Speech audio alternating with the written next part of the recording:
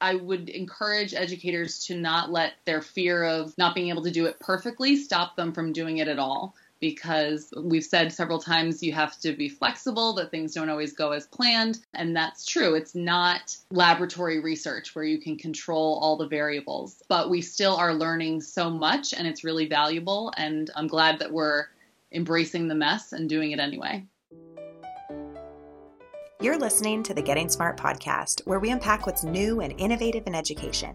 And this episode is the second in a series highlighting the best practices of and lessons learned by members of the Learning Assembly, a national network of regional nonprofits that designs programs to pilot personalized learning and edtech with schools.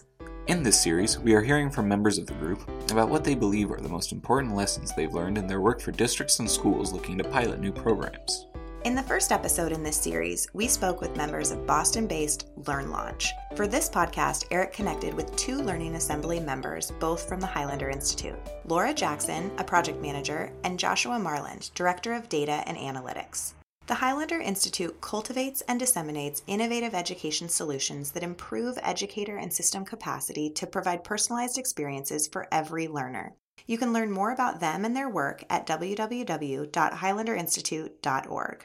I also spoke with Cameron Beyroube, Director of Curriculum and Instruction for Providence Public Schools, a participant in one of Highlander's pilots, in order to hear a bit more about what her district learned in the process of implementing their early pilots.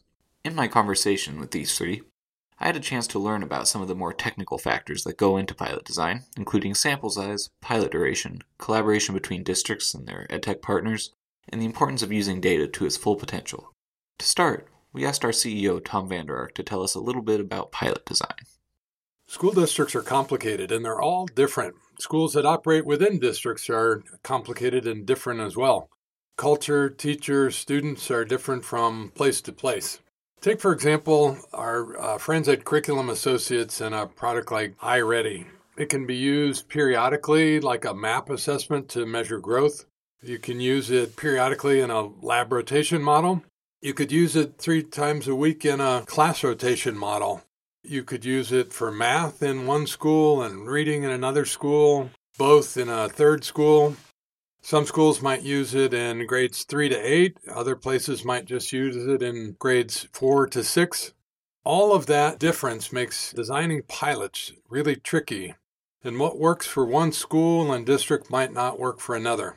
As a result, it's important to tailor the approach and the trial size and duration to the capabilities of the district and to develop relationships with edtech vendors to meet the needs of each district. As you think about pilots, be as rigorous as you can without putting too much stress on the system. Start small if you need to, and then scale up. The key is listen hard, measure everything that you can, and reflect on what you're learning. But try a pilot next year. To start my conversation with Highlander Institute, I wanted to hear a little bit more about the organization and their work with Providence Public Schools from Laura and Joshua. So, Laura and Josh, could you each tell us a little bit more about Highlander Institute and what your role is? Sure, I'll start. Highlander is an education nonprofit based in Providence, Rhode Island, and we work with schools and districts, mostly in the state, but also in the region, to implement innovative approaches to teaching and learning. And in the past few years, that has focused largely on blended and personalized learning. And then the project that I'm most closely involved in and that I help manage is the EdTech RI Testbed, which is essentially a research project where we match educators with EdTech products and then study the impact. So this is Joshua. My role at the Institute is to support in the development of the instruments that we use to drive organizational learning, the data collection systems that we use to kind of gather the data that are important to the organization, and then to organize so that we can report out to our partners and share what we're learning through the process. Great. Thank you both. Cameron, why don't you tell us a little bit more about the work that Highlander Institute did with Providence Public Schools?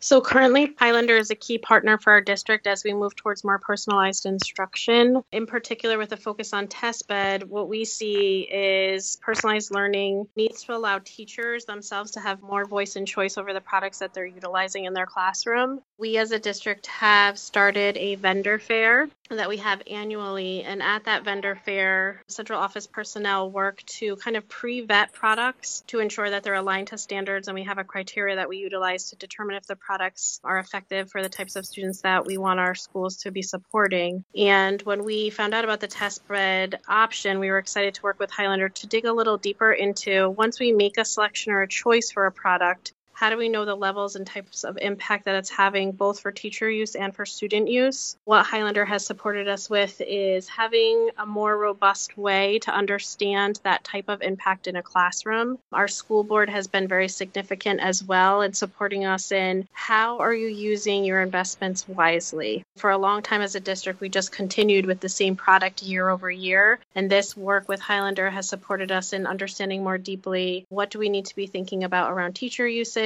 What do we need to be thinking around student usage? Further, what impact does it have on the child in terms of their academic achievement?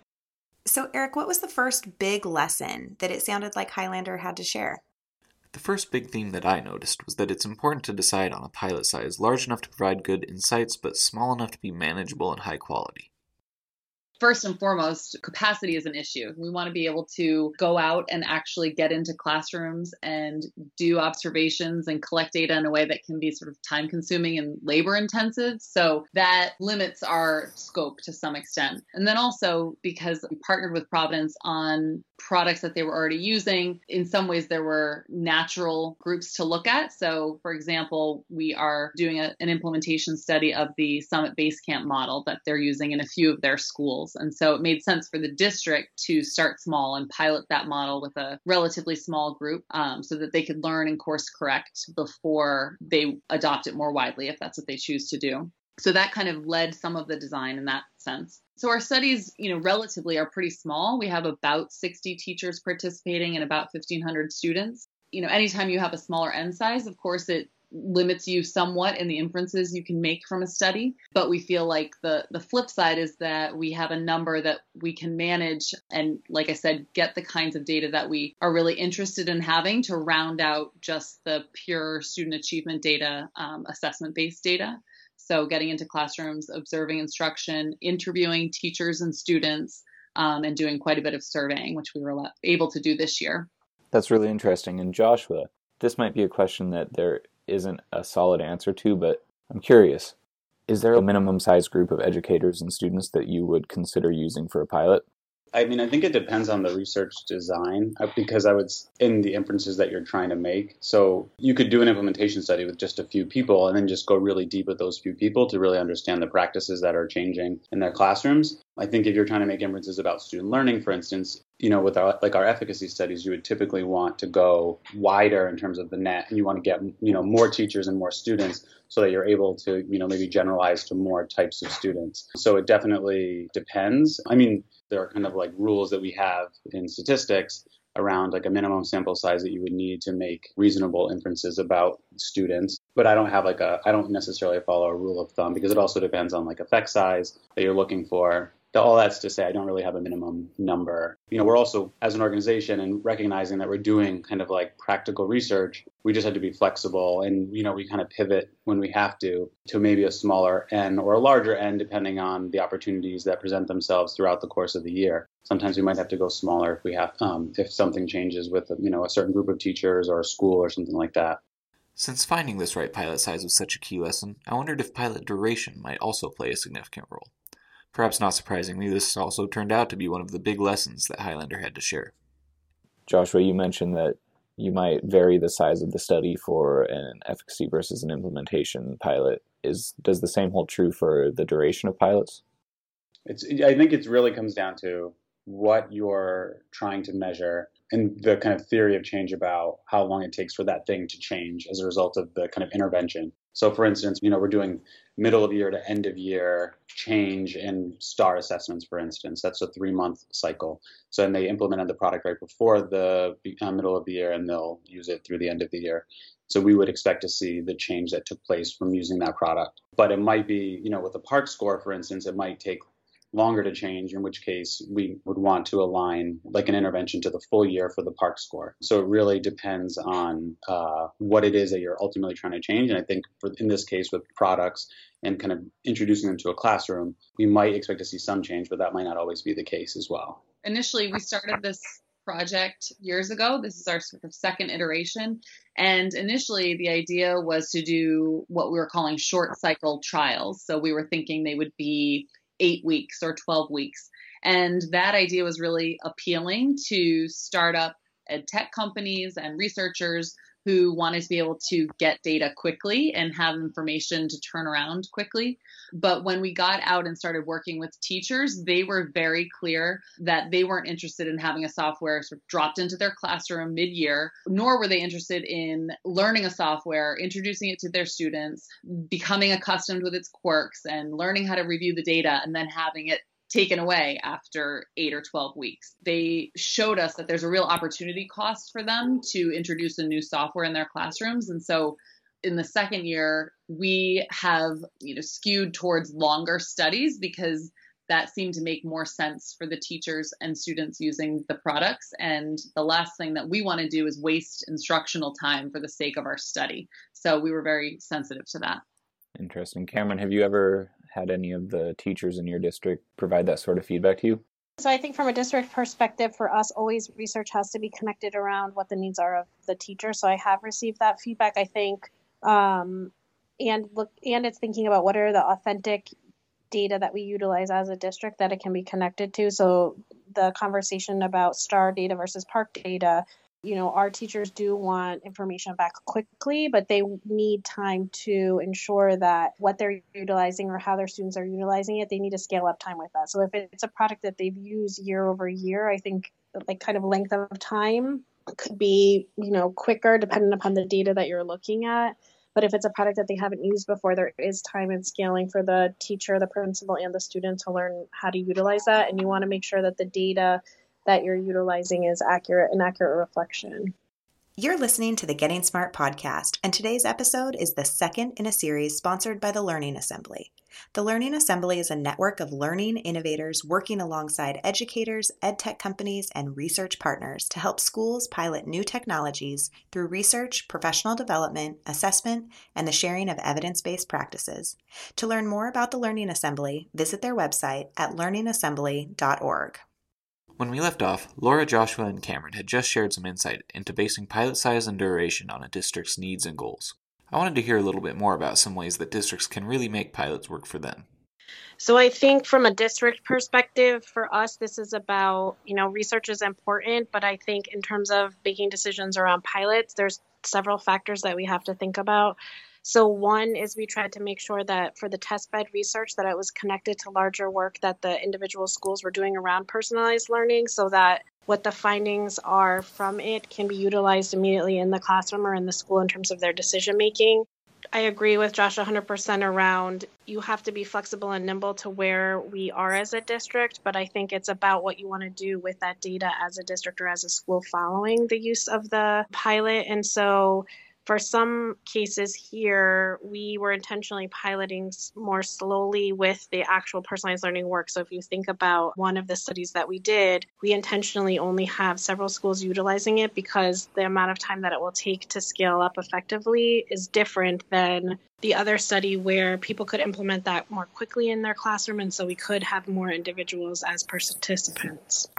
I think when we started the project this year with Providence, we really let the district's work guide us. We wanted to have authentic questions that the district really wanted the answers to, as opposed to kind of designing the perfect research study in the abstract. So we focused on some products that the district was already using, and they were interested in knowing, are they effective? Are they something we should be investing in year after year? And then others that were new to the district or were being piloted that they, wanted to learn more about and figure out if that was worth scaling in the district. Those authentic questions and the products that the district selected really guided a lot of the research design. So, Eric, this reminds me of something that we heard on the first episode of the series with LearnLaunch and Roosevelt K-8. And it's really that idea that it's super important to develop an approach to piloting a new program that's tailored to your own goals and capabilities. I think that's right, Megan. It also sounded like Laura and Cameron were implying that it's important for EdTech vendors to play a role in the pilot implementation process. And since this was another point that LearnLaunch had briefly brought up in their interview, I wanted to hear a bit more from Highlander on the subject. It turned out that this was another one of the key points that they had to share. Laura and Joshua had this to say. For me, I think what I've learned sounds very obvious now, but wasn't as clear to me when we started, which is just how important it is to have all the parties at the table from the beginning to understand the goals, the timelines, the deliverables, and the dependencies. I think that various parties come into this with different ideas about how it will work and different expectations around how quickly things can be turned around. So I've learned that small organizations like Highlander and many ed tech companies, especially newer ones that are small, there's a culture of let's just do this now, and a tendency to underestimate how long things take in a district. Most public school districts are slow moving, and we as partners need to recognize that and design around it. So I think being realistic about timelines and not sort of rushing the process is critical, and also the importance of just getting everyone at the table from the onset to make sure that those lines of communication are open and that expectations are realistic and clear. I actually don't have anything to add to that. I think that Laura summed it up pretty nicely. I nailed it. Yeah. Great. Well, thank you, Laura. Cameron, what do you think? I think there's a couple of pieces to it. I think one piece is also understanding the district. So in a large urban district, there's typically multiple people who serve in roles. So if, Highlander's going to work with our district versus a smaller district, right, that has only 3,000 students, in the smaller district, there'll be one person that's doing all of those roles. And then in our district, there's multiple people that have to be at the table for the conversations that Laura's talking about. Each of those people may not understand the other person's part of the pie. So a good example is we had one vendor who wanted to work in our district, and I'm not an IT person, right? I know the teaching and learning side of the house. And so it was a product that I felt like I knew would be important and work well for my teachers and my students to get to our end goal that we wanted to get to. What I didn't understand was data interoperability on the back end and whether both our district and our state level were actually up to snuff to be able to do what we need to do for that product. And so I think it requires cooperation and collaboration, not just with the ed tech vendor and say myself, but making sure that the cooperation is with the right people, both at the vendor's location and then also in my location. Because to Laura's point, for some of the larger ed tech companies, they have multiple parties that I have to make sure that I'm interfacing with. So it's making sure that you have the right people at the table at the time, making sure that you're asking the right questions, right? Sometimes you don't know what the right questions are to ask. And then understanding the perspective of each party. So I can say, in the work with Highlander, we joke around about how much time it takes for our district to do things. But also we, I think, have come to a place in our cooperation on, as much as I have the will and want things to move quicker, I know the bureaucracy that I sit within. And so I try to make sure that I'm always clear at the outset in our relationship or when we're going to move forward on a project on how long I think it actually will take for something to happen, even though I too would want it to happen faster.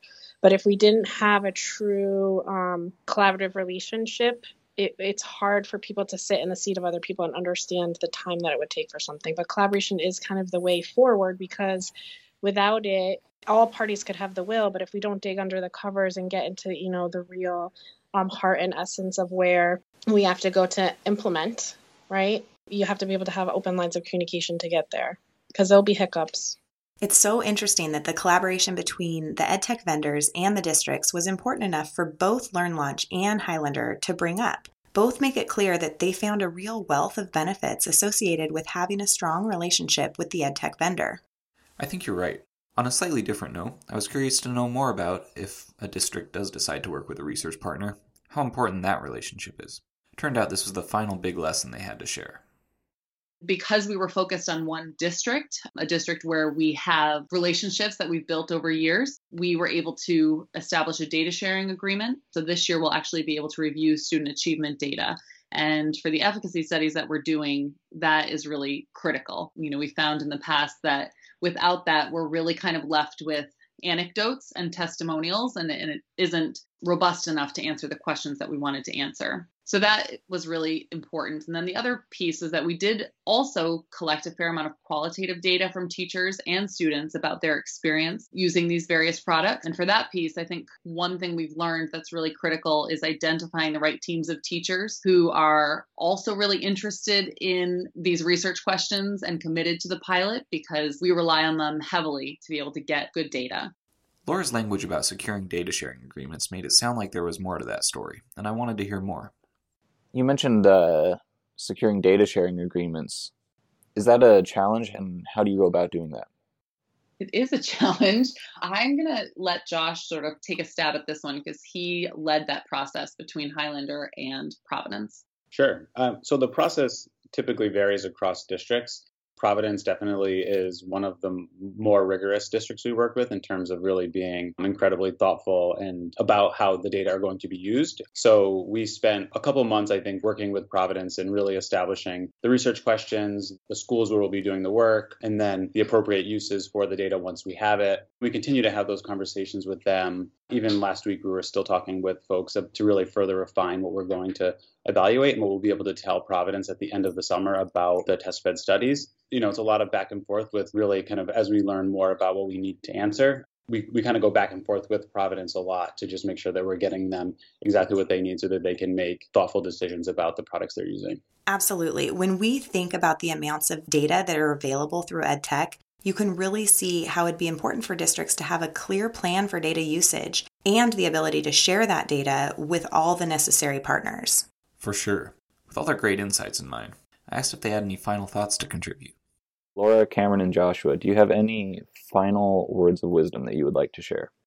I think that this type of work is going to grow in districts, that we talk a lot in education about data-based decision-making at the classroom level, but that isn't happening enough at the district level sometimes with regard to EdTech products. Often it's a capacity issue that districts just don't have the time and the expertise to be doing this kind of research in-house. So I think that these types of partnerships are really important. And so I would encourage districts who are interested in doing this kind of work but don't necessarily have the capacity to do it themselves to look out in their community and see if there are research partners who they can work with. And then the other piece is, I would say, because it is action research, practical research, I would encourage educators to not let their fear of not being able to do it perfectly stop them from doing it at all. Because we've said several times you have to be flexible, that things don't always go as planned. And that's true. It's not laboratory research where you can control all the variables. But we still are learning so much, and it's really valuable. And I'm glad that we're embracing the mess and doing it anyway.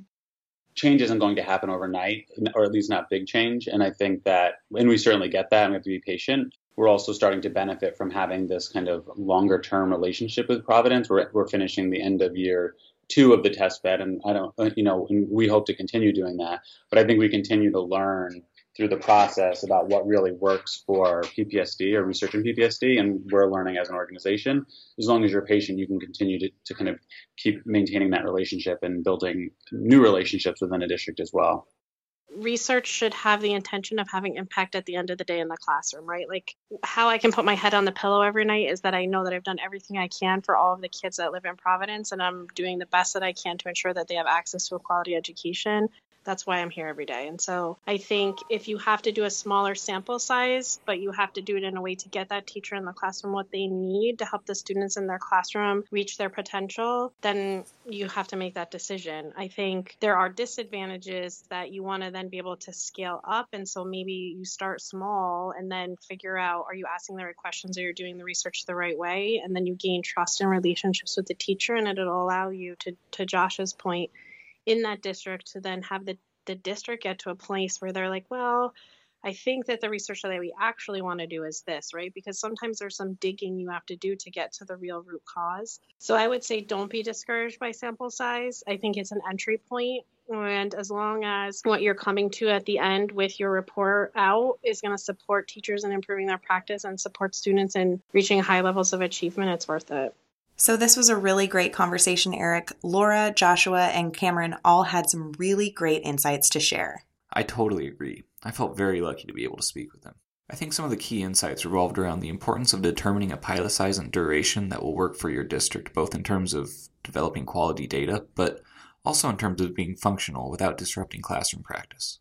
Their focus on the importance of collaboration between districts and edtech vendors, along with the establishment of data sharing agreements when necessary, were also some really valuable ideas to keep in mind. I'm struck by how it seems like there isn't really this one-size-fits-all approach to pilot design, but there are definitely some common themes around strategy and implementing tools with fidelity. Yeah, that's something that really stuck out to me as well.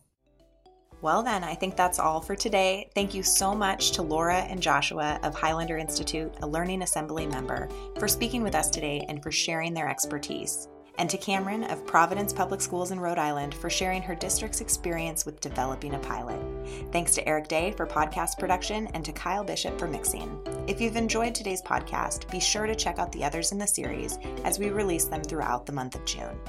This podcast is part of a series sponsored by the Learning Assembly, a network of nonprofits working to help schools effectively implement new technologies and personalized learning programs. Keep an eye out for our next entry in the series, when we'll be talking with Kristen Howell of Leap Innovations in Chicago. And be sure to visit the Learning Assembly's website at learningassembly.org. Be sure to check out the Getting Smart podcast on iTunes and SoundCloud, and while you're there, subscribe and rate us. For more on all things innovations and learning, check out our blog as well at gettingsmart.com. For the Getting Smart podcast, this is Megan And Eric. Signing off.